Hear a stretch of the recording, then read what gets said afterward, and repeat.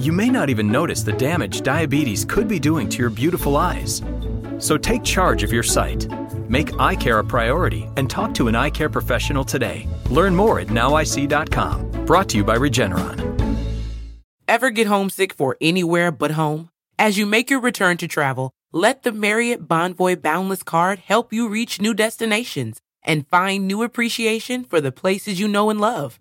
Expand your world and go boundless with the Marriott Bonvoy Boundless Card. Learn more at marriottbonvoy.com/Chase Cards. Cards are issued by J.P. Morgan Chase Bank, N.A., member FDIC. Freedom is never more than one generation away from extinction. Free speech is under assault like never before. Freedom is under attack more now than ever before. Because radical doesn't mean crazy. Hell yes, we're gonna take your AR-15. With the help of the media, big tech, and the global elite, the left is attempting to seize control of my generation. It's time to fight back. It's time to let freedom ring. Boy, here we are. It's a great Monday, November 8th, 2021. For those of you in and around the state of Georgia, I'll be in Walton County tonight. I'll be in Walton County, and I will be speaking to the Walton County GOP. The address is 204 South Midland Ave, Monroe, Georgia. Come out and see me if you're in the area. Would love to meet every single one of you. Haven't spoken in about a month and a half, I guess it's been.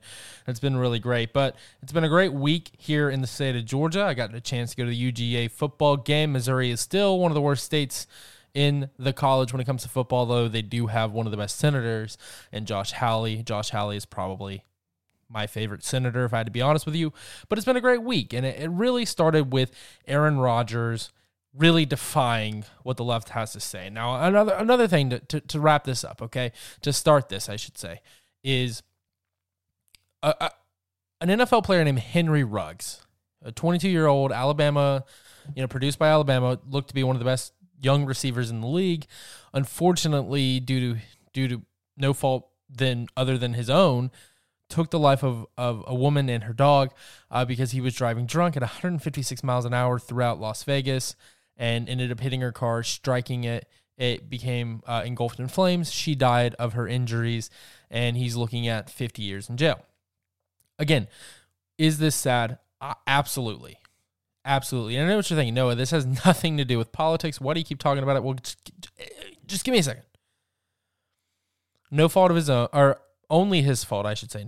It's that dude's making a couple $1 million a year. He can afford an Uber. I don't care if the Uber's $200. You can afford it. Now, with that being said, the media coverage of this was almost non-existent when you take into comparison the media coverage of Aaron Rodgers. And now Aaron Rodgers, well, matter of fact, here we go. All right, so this brings us to one of our hot topics of the day, Aaron Rodgers. Now, points granted, I am a big Green Bay Packers fan. I don't watch as much anymore. I watched the game last night against the Chiefs, or yesterday afternoon against the Chiefs. I'm a big Aaron Rodgers fan. Sometimes being a fan of Aaron Rodgers, it has brought me great stress because of what he says, because he's not a very conservative guy. And look, I think that most entertainers and athletes and everything really should just not talk about it. I mean, I have a political company. I shouldn't be out here telling you, what you should be eating for dinner. That's not my job. That's some cooker's job, I guess. My job is to bring you the news and to talk about it and to tell you how it affects you, me, your kids, your grandkids, and everybody moving forward. With that being said, I'm a big fan of the Green Bay Packers. I have been for as long as I can remember. And when I saw that Aaron Rodgers had tested positive for COVID, my first thoughts were, I hope he's okay. My second thoughts were, well, there goes my fantasy team. But some players, and then he went on to the Pat McAfee show with some clips we'll play in a little bit later on, and he was completely dismantling the left's notion. But let's watch this one fan of the Green Bay Packers talk about his opinions on Aaron Rodgers' vaccination status. And I gotta tell you, I am speechless. Seriously, this shit I did not expect. Aaron Rodgers confirms he's unvaccinated, has taken ivermectin in first comments after testing positive for COVID-19. fuck, man. Seriously? Horse dewormer, Aaron? Where'd you hear that? From Joe Rogan? Yeah, actually, yes. He took advice from Joe Rogan. My quarterback that I respected so highly. And you don't respect him anymore because he took advice from what something like 200 members of Congress also did with taking ivermectin when they were tested positive for COVID-19.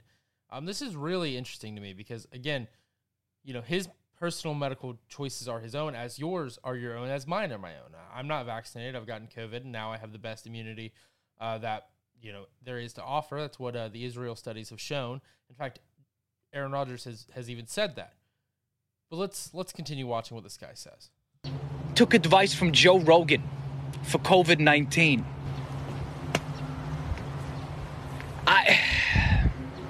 I am so fucking disappointed, man. Not just at Aaron Rodgers, but the Green Bay Packers organization. I mean, y'all knew that he wasn't vaccinated. Y'all knew that he was taking horse dewormer. I hope y'all didn't, but I think it is an NFL policy that the players have to tell you if they're vaccinated or not. So y'all definitely knew that he wasn't vaccinated. I don't know if you knew if he was taking horse dewormer or not. I really hope you didn't know that one of your multi-million, over $100 million player was taking horse dewormer. Are you serious? Aaron Rodgers, if you ever see this, which you won't, but if you do, I'm really disappointed, man. Like, you beat Jeopardy like 2 or 3 times. I thought you were smart. I thought you were smarter than that. You know who was smart was the person who developed ivermectin, and they won a Nobel Prize in medicine because of that. Listen, look, I don't know this guy. This guy may be smart. I'm not sure what this guy does. All I know is that this guy is clearly watching that news network that's based out of Atlanta, Georgia. I think you can guess which one that is. Look, Aaron Rodgers' private medical decisions are his business. Quite frankly, it is. But that's not really what's getting him into trouble. What's getting him into trouble is what else he said, which we'll get into in just one second. Now, again, before we get into this, one of the biggest things I've had about Aaron Rodgers is that he's been very liberal. And again, I just don't necessarily want to see my quarterback talking, obviously being wrong on a lot of issues. But I think this is actually what's purely getting him into the most amount of trouble with the mainstream media. Sharing of information. It was such a witch hunt. They wanted to out and shame and denigrate every single person who didn't immediately say, oh yeah, I got the, Pfizer, I got the Moderna, whatever. I wanted it to go away. Everyone in the squad knew I was not vaccinated. Everyone in the organization knew I wasn't vaccinated. I wasn't hiding it from anybody. I was trying to minimize and mitigate having to have this conversation that would go on and on. And there were people in the media who somehow found out about it and been sitting on it for a couple months. So it wasn't like this thing was just hidden until this week. Like, people knew it and they sat on it. At some point I knew I was going to have to discuss it. And, I was ready to discuss it. But the problem with this is it is so political. And health should not be political.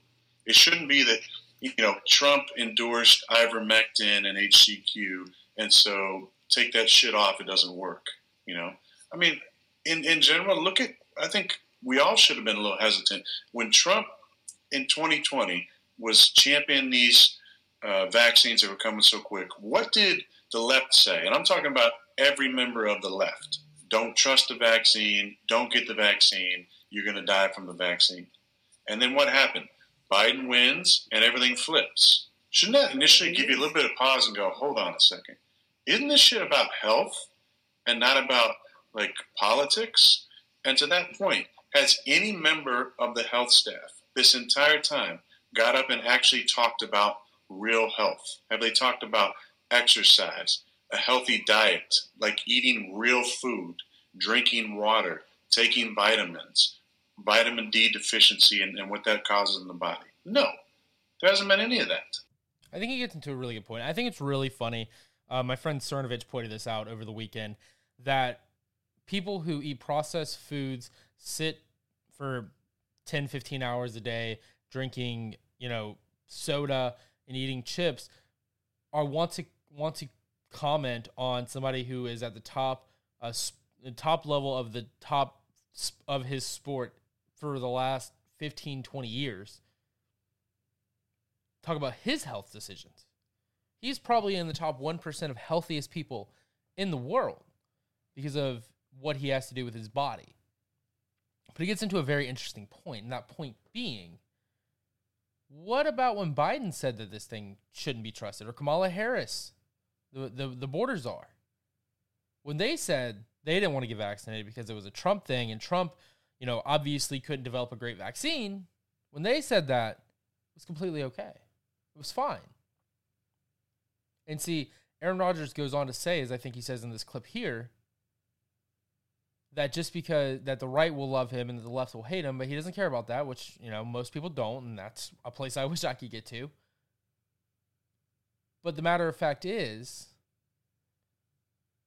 that he is crushing CNN and MSNBC because more people, I think, listen to Aaron Rodgers and Joe Rogan and think, hey, maybe if the top athlete, one of the top athletes in the world for the past 15 years says this ivermectin may be good, maybe it's good. Hey, maybe if one of the healthiest people in the world, and Joe Rogan also, says that, maybe you shouldn't get vaccinated, maybe you should get ivermectin, maybe you should. But that's the big thing, is that Aaron Rodgers is not succumbing to the left. Aaron Rodgers is not becoming Colin Kaepernick. Aaron Rodgers is not succumbing to the left. He's not saying whatever CNN or MSNBC is saying. But what he is saying is to make your own choice. He never once said don't get the vaccine. That's not what he said at all. But that's what they're construing it as. Aaron Rodgers was dropped by a healthcare company as their top spokesman because he said don't get the vaccine. Just saying. Let's keep watching. I'm going to critically think about what's best for my own health.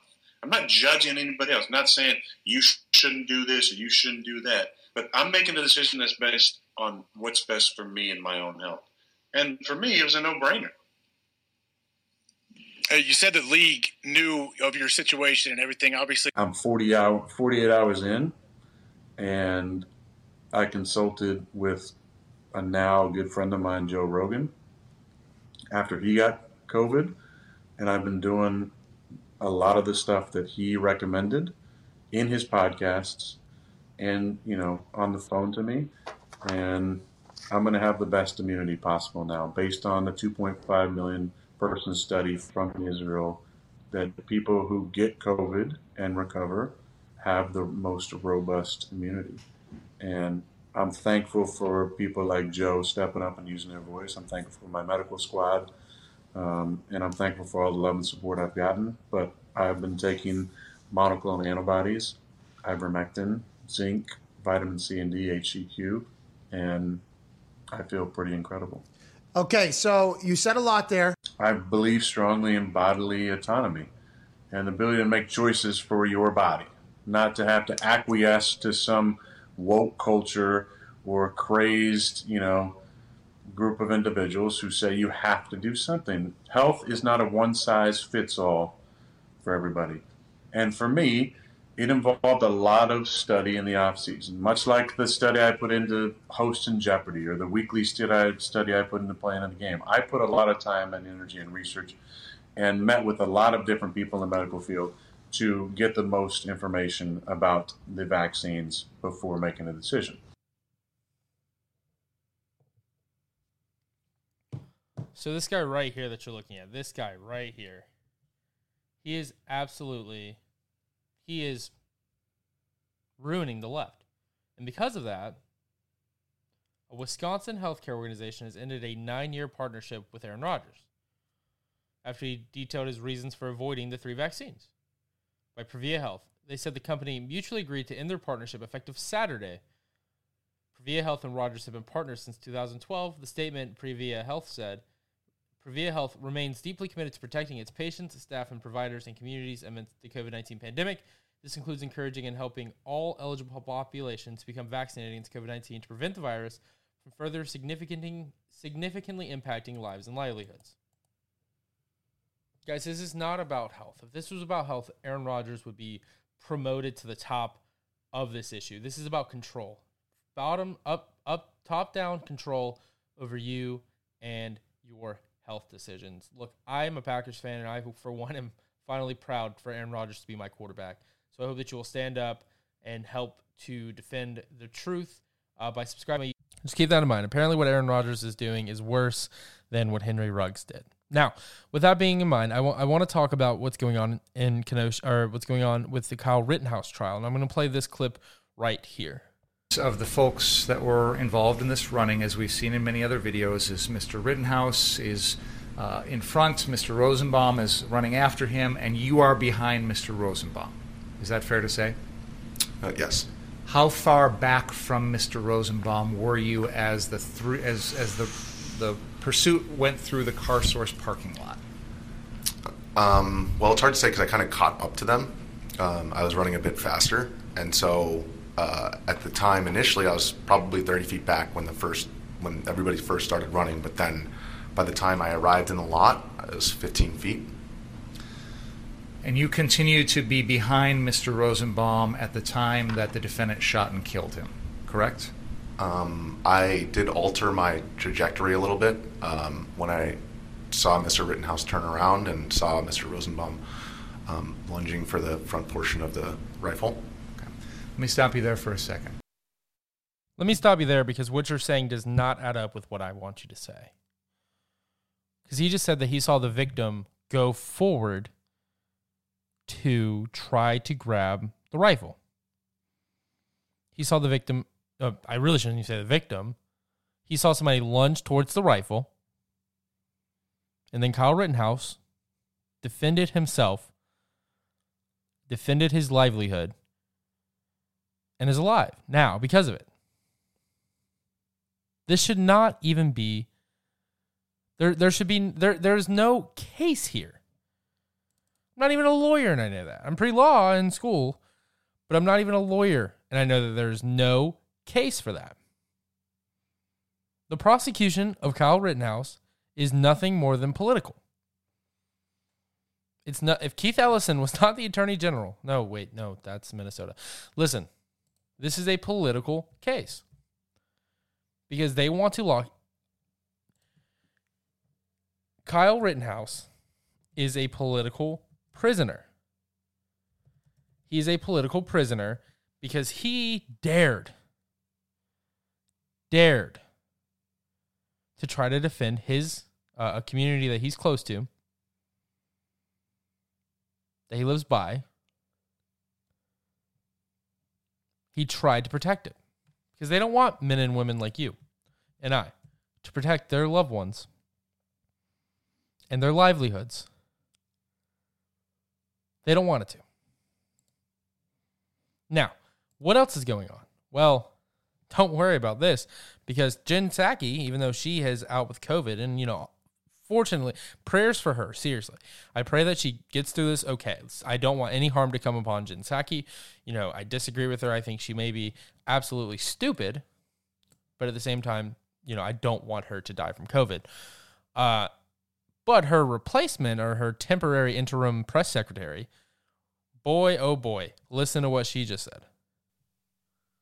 Issue in Virginia and around the country, given Republicans repeatedly focusing on critical race theory? So, look, America, as you heard the president say before, is a great country. And great countries are honest, right? They have to be honest with themselves about the history, which is good, and the bad.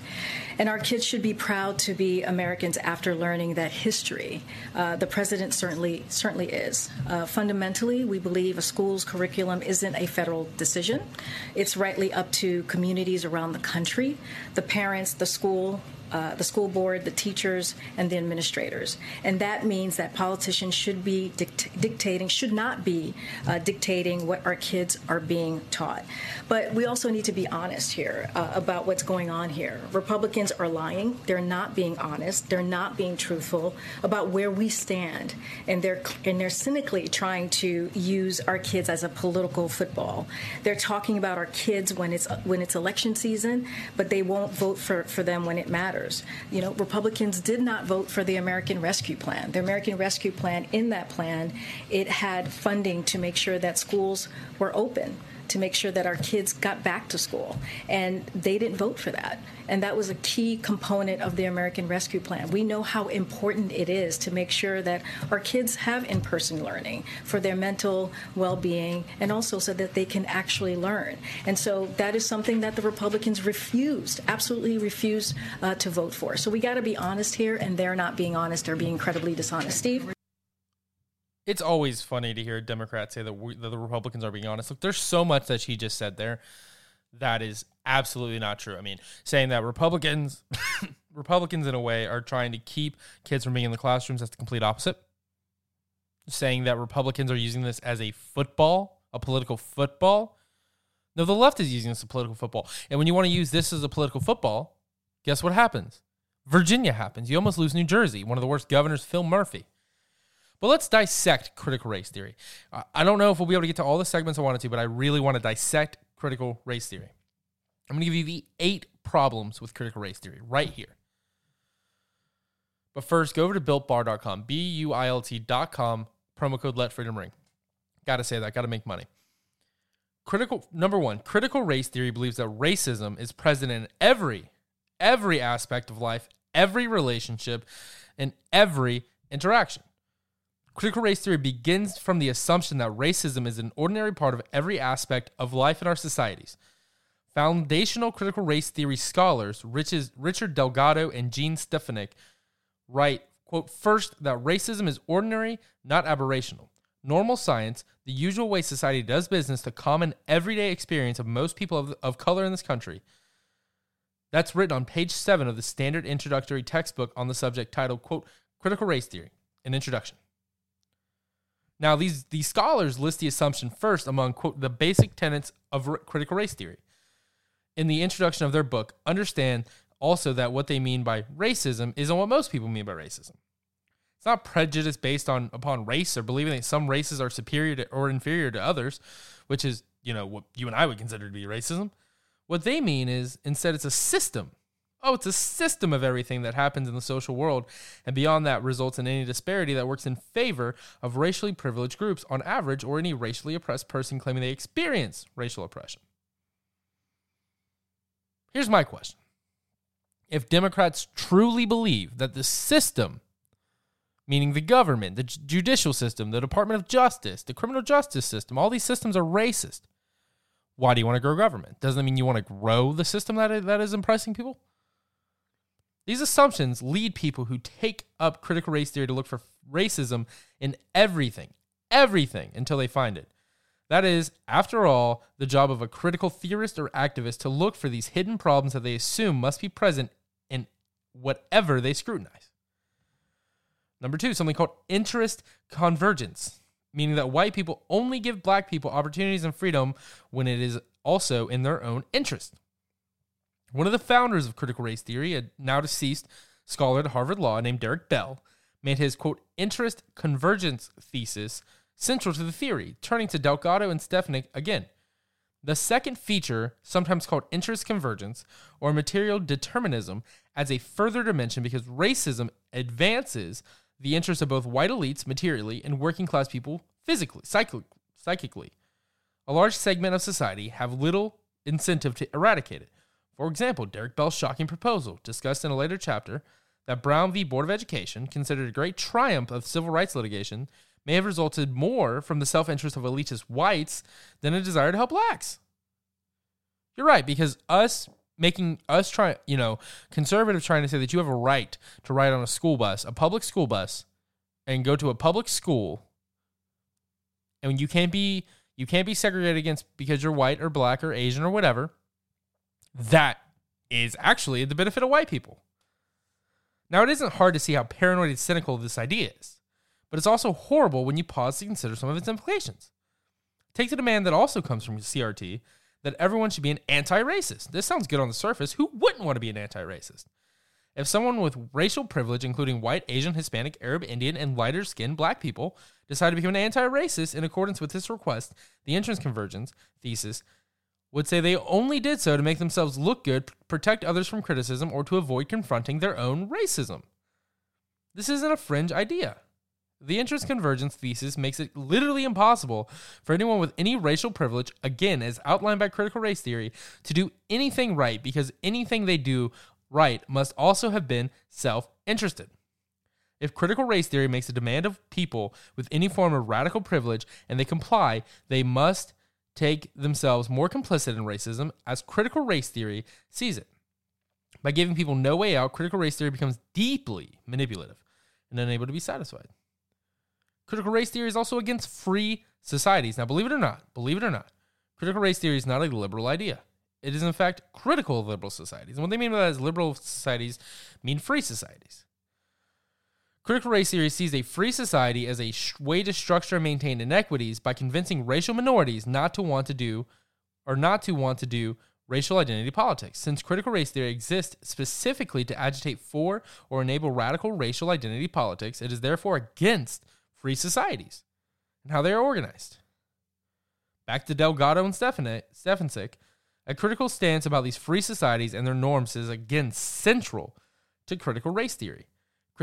They said, quote, critical race scholars are discontent with liberalism as a framework for addressing America's racial problems.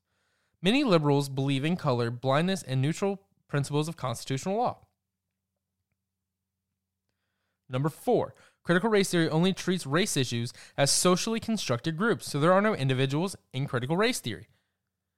Critical race theory isn't just against free societies, it's against the individualism that enables them. But it doesn't believe individuals meaningfully exist at all. You're either oppressed or you're not. Every person has to be understood in terms of the social groups they are said to inhabit. And these are determined by their identity, including race. A third theme of critical race theory, this is a quote, the social construction thesis holds that race and races are products of social thoughts and relations, not objective, inherent, or fixed. They can correspond to no biological or genetic reality. Rather, races are categories that society invents, manipulates, or retires when convenient. Number 5, critical race theory believes science, reason, evidence are a, quote, white way of knowing that storytelling and lived experience are a black alternative. Now remember what I just said. When Delgado and Stefancic said that normal science is a part of everyday ordinary racism of our societies, that's because critical race theory is not particularly friendly to science, residing somewhere between generally disinterested in science and openly hostile to it, often depending on the circumstances. This is because CRT, using that, quote, social construction thesis we talked about, believes that the power and politics of cultural groups make their way intrinsically into everything the culture produces.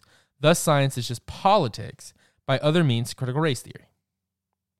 Guys, critical race theory is terrible. But number 6, critical race theory rejects all potential alternatives like colorblindness as forms of racism. You know, when somebody says, oh, I don't see color. No, too bad. You're racist. Critical race theory is completely against the common sense idea that race becomes less socially relevant and racism is therefore diminished by not focusing on race all the time. Where liberalism spent centuries removing social significance from racial categories once it had been introduced in the 16th century, critical race theory inserts itself again, front and center. In fact, as you might guess now, it sees the idea of colorblindness as one of the most racist things possible because it hides the real racism from view. While colorblindness sounds good in theory, in practice it is highly, highly problematic, they say. This is a quote, colorblind or formal conceptions of equality expressed in rules that insist only on treatment that is the same across the board can thus remedy only the most blatant forms of discrimination, such as mortgage redlining or the refusal to hire a black PhD rather than a white high school dropout, that do stand out to attract our attention. Again, that's a direct quote. Now, but number 7, critical race theory acts like anyone who disagrees with it must do so for racist and white supremacist reasons, even if those people are black. I have a good friend, Bryson Gray, sings a lot of number 1 songs. Let's go, Brandon. Donald Trump is your president. Another good friend, Mikhail Crump, Chandler Crump, 2 brothers who I respect a lot. Osika Kaku. All of these leading black conservatives who are trying to get people to go off what they call the plantation that is the Democratic Party. And every time they do, because they don't follow the social construction thesis pointed out by these 2 white liberals, they're the Uncle Toms. They're the ones who don't believe what the left is saying, as nobody should. But what I said in point number 4, critical race theory has outlined what the essential experience of each racial group is. It then judges individual people, especially of minority races, on how well they give testimony to that experience. Which is to say, they judge individual people based on how well they support critical race theory.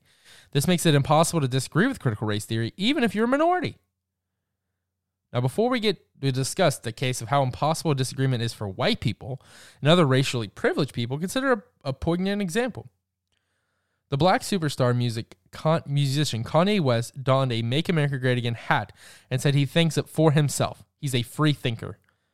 In response, the poet laureate of the critical race theory, Ta-Nehisi Coates, wrote a widely read article suggesting that West is no longer really black. The black musician Daryl Davis, who is the most famous for talking hundreds of real white supremacists out of the Ku Klux Klan hoods, once tried to invite a conversation of this sort in 2019. And members of the nominally anti-fascist quote-unquote group Antifa called him a white supremacist for being willing to associate with, rather than fight or kill, the people he invited to have a conversation. This phenomenon can be explained as Nicole Hannah-Jones, creator of the New York Times magazine The 1619 Project, a critical race theory historiography, tweeted and then deleted that there is, quote, racially black on one hand and politically black on the other. Critical race theory is only interested in the identity politics associated with being politically black, and anyone who disagrees with critical race theory, even if racially black, does not qualify. The common way to phrase this is that they are not really black. This means that in critical race theory, diversity, which it calls for often, must be only skin deep. Everyone's politics must agree, and must agree with critical race theory. This is obviously a much worse problem for white people or others who have said to be, quote, racially privileged, because there are more concepts in critical race theory to deal specifically with how and why white people are racist for disagreeing with critical race theory than perhaps any other one. Charles Mills claims that all whites take part in a racial contract to support white supremacy that is never discussed, but just kind of a part of the social fabric. Barbara Applebaum says all white people have white complicity with white supremacy because they have automatically benefited from white privilege and white ignorance, which is a way for them to willfully refuse to engage, and proper engagement can only be proven by agreeing. Robert DiAngelo says white people enjoy, quote, white comfort and therefore suffer from white fragility that prevents them from confronting their racism through critical race theory.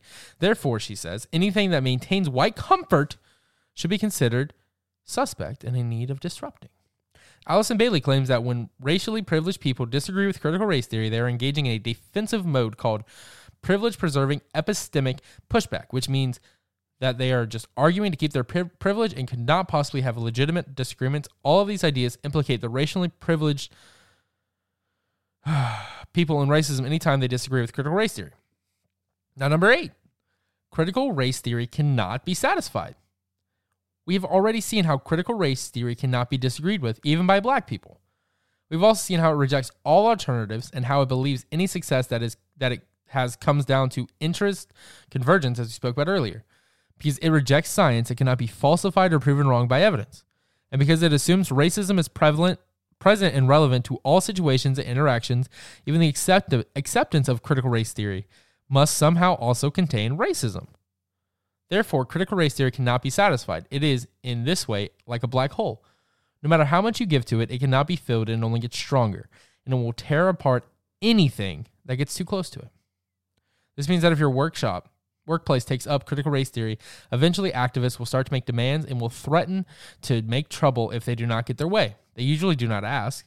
If you give in to them, you will not satisfy them, however, because critical race theory cannot be satisfied. They want more. Now, this is a grim but fair description of critical race theory that I just gave. What's worse, it's not even complete. There are other horrible ideas that I just can't get to. But it's important that we really get to the bottom of this. Now I want to play this clip from Senator Ted Cruz. Point. Not only do they not believe what they're saying, but their hypocrisy is rampant. Headed to this climate conference, these officials flew in giant jets. John Kerry has a private jet that has flown dozens of times this past year all around the country. I don't know about you, but I don't have a private jet. I don't believe any of the people on this stage have their own private jet. Portman does. Yeah. Small one. John Kerry, when asked about his private jet, said, really, for someone like me, it's the only way that makes sense to travel. What dripping, condescending arrogance. You know, when we travel, I'm in the exit row on Southwest Airlines. Let's land this jet, Ted. That hypocrisy demonstrates they don't mean what they're saying. You want jobs, you want to protect the environment, you want abundant, low-cost energy. Now, I sometimes break Reagan's 11th commandment, which is don't harm fellow conservatives. Look, if you have a private jet, you shouldn't be serving in Congress. I don't care. You do not represent the average person in America if you can afford a private jet. That's for Republicans and Democrats. I don't care. We need more working class people. I saw a political ad from a guy running in Pennsylvania who is literally a biker. I think we need more people like Edward Durr who spent $153 and beat the president pro tem of a Senate. That's what I think we need. But anyway, that might just be because I'm populist. But it gets to the point of the issue. Rules for thee, but not for me. Rules for thee, but not for me. Guys, the left is coming for you. Donald Trump said it best. They weren't coming for him. He was just standing in the way. They're not coming for him. They're coming for you. He's just in the way. And they will bully anyone who doesn't get on board with them. Listen to what they said to Joe Manchin. We want to live! We want to live! We want to live! We want to live! We want to live! We want to live! We want to live! We want to live! My friends, we want to live! Everyone's like, we want to live! We want to live! We want to live! We want to live! We want to live! We want to live! Now, this took place in West Virginia, and this took place in Washington, D.C. And what many people are asking is, how many of you are from West Virginia? How many people from West Virginia are going to D.C. just to harass their senator? Look, if Joe Manchin's not going to agree with you, this is not going to make him agree with you. Joe Manchin needs to hold the line. I don't think he's going to switch to the Republican Party, but he needs to hold the line. He's the only Democrat who can win in plus 30 Republican West Virginia. I wish he would switch to the Republican Party, but it's just not going to happen. So with that being said, come back tomorrow and see me on the next episode. Hey, Noah here. I wanted to take a second because I realized I don't know if you know who I am. So I like to take the last few minutes of every single show to tell you who I am. I mean, you turn into the dial right now. You know, you may have no idea who I am. My name is Noah Ring. I'm foremost the most prominent college conservative activist in the country. I got my start a couple of years ago. In 2016-ish, working to try to help Donald Trump get elected. Since then, obviously, I've grown up a little bit since 2016. I was only 15 in 2016 when Donald Trump was elected to be the president of the United States. And I spent 4 years defending Donald Trump's America First policy, defending him in the classroom. I have kind of tokened that I fight for conservatism and Trump in the classroom. So that's what I've done for the last 4 years. I've fought for Donald Trump against radical left-wing professors, students, administrators, everyone. I also helped to defend many students across this country. Look, a lot of people weren't lucky like me and lived in a very conservative school district, and a lot of people are afraid that if they speak out against their radical professors or their radical teachers or principals or whoever, that they will be ridiculed and they'll be grade docked, which if you don't know what grade docking is, it's when they drop your grade simply because they don't like you. Simply because, in this case, you support Donald Trump, you support pro-life, pro-gun, and you are for America First. With that being said, I am a contributor with Campus Reform, meaning whenever I find some story that of some teacher doing absolutely crazy work or some college being overly biased, I report on it because that is important. The future of America is in college right now. My generation will decide what happens. Gen X is overwhelmingly conservative. The millennial generation is overwhelmingly liberal. My generation will be the biggest thing because I saw a statistic a couple of years ago that by the 2028 election, my generation will be the biggest voting bloc in the country. And I don't know about you, but I want to live under a Republican-led country led by the conservative ideals of limited government, limited our personal responsibility, limited government, and liberty. That is what the Founding Fathers guaranteed to us, and that's what I want to live by. So every Monday, I'm right here, 8 to 10 a.m., whether you're listening to this on the radio or you're listening to this on the internet live stream, I'm right here. If you ever have any questions at all, you can email me, noah@noahring.org. That's my personal email. I check that too many times a day, honestly. You can also text me at 912-254-4838, 912-254-4838. But what I really seek to do with this podcast, with this radio show, is I seek to give my generation what is needed for them to fight back against the radical left on college campuses, because I've seen firsthand what happens when one-party rule comes to these college campuses. You think California's bad? Wait until you step foot on a college campus, because at least in California, you have the protections of the Constitution of the United States. At college, you don't have those protections. So that's who I am. That's what I'm doing, and that's why I appreciate you, the American people, the great people of America, listening and giving me this platform to be able to speak to you for, roughly 2 hours a day, which my 6th grade teachers told me that I'd never make anything in my life talking so much, but look who has proved her wrong. Now, with that being said, make sure that you come back tomorrow at 8 a.m. to 10 a.m. every single morning. We have great guests on all the time.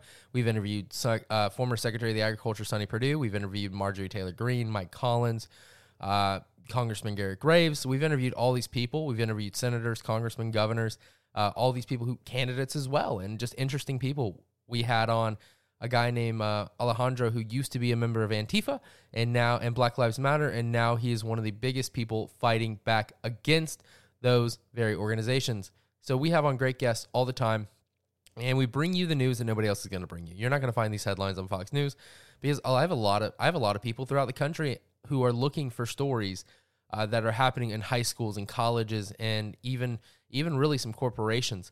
And Fox News doesn't cover those for whatever reason, so I guess I have to do that. So I hope that you will tune back in tomorrow morning at 8 a.m. as we take on the left one more time. I don't know how long I'll have this platform. I don't know how long I'll be on social media, but we will take on the left one more time tomorrow morning at 8 a.m., ending at 10 a.m., so it's perfect for your morning commute. And also, if you can't listen to this live, some people are busy, whatever, I do typically upload the first 40 or so minutes of the first hour to the podcast, which you can find at noahring.org. But thank you so much for tuning in today, and we will see you on the other side.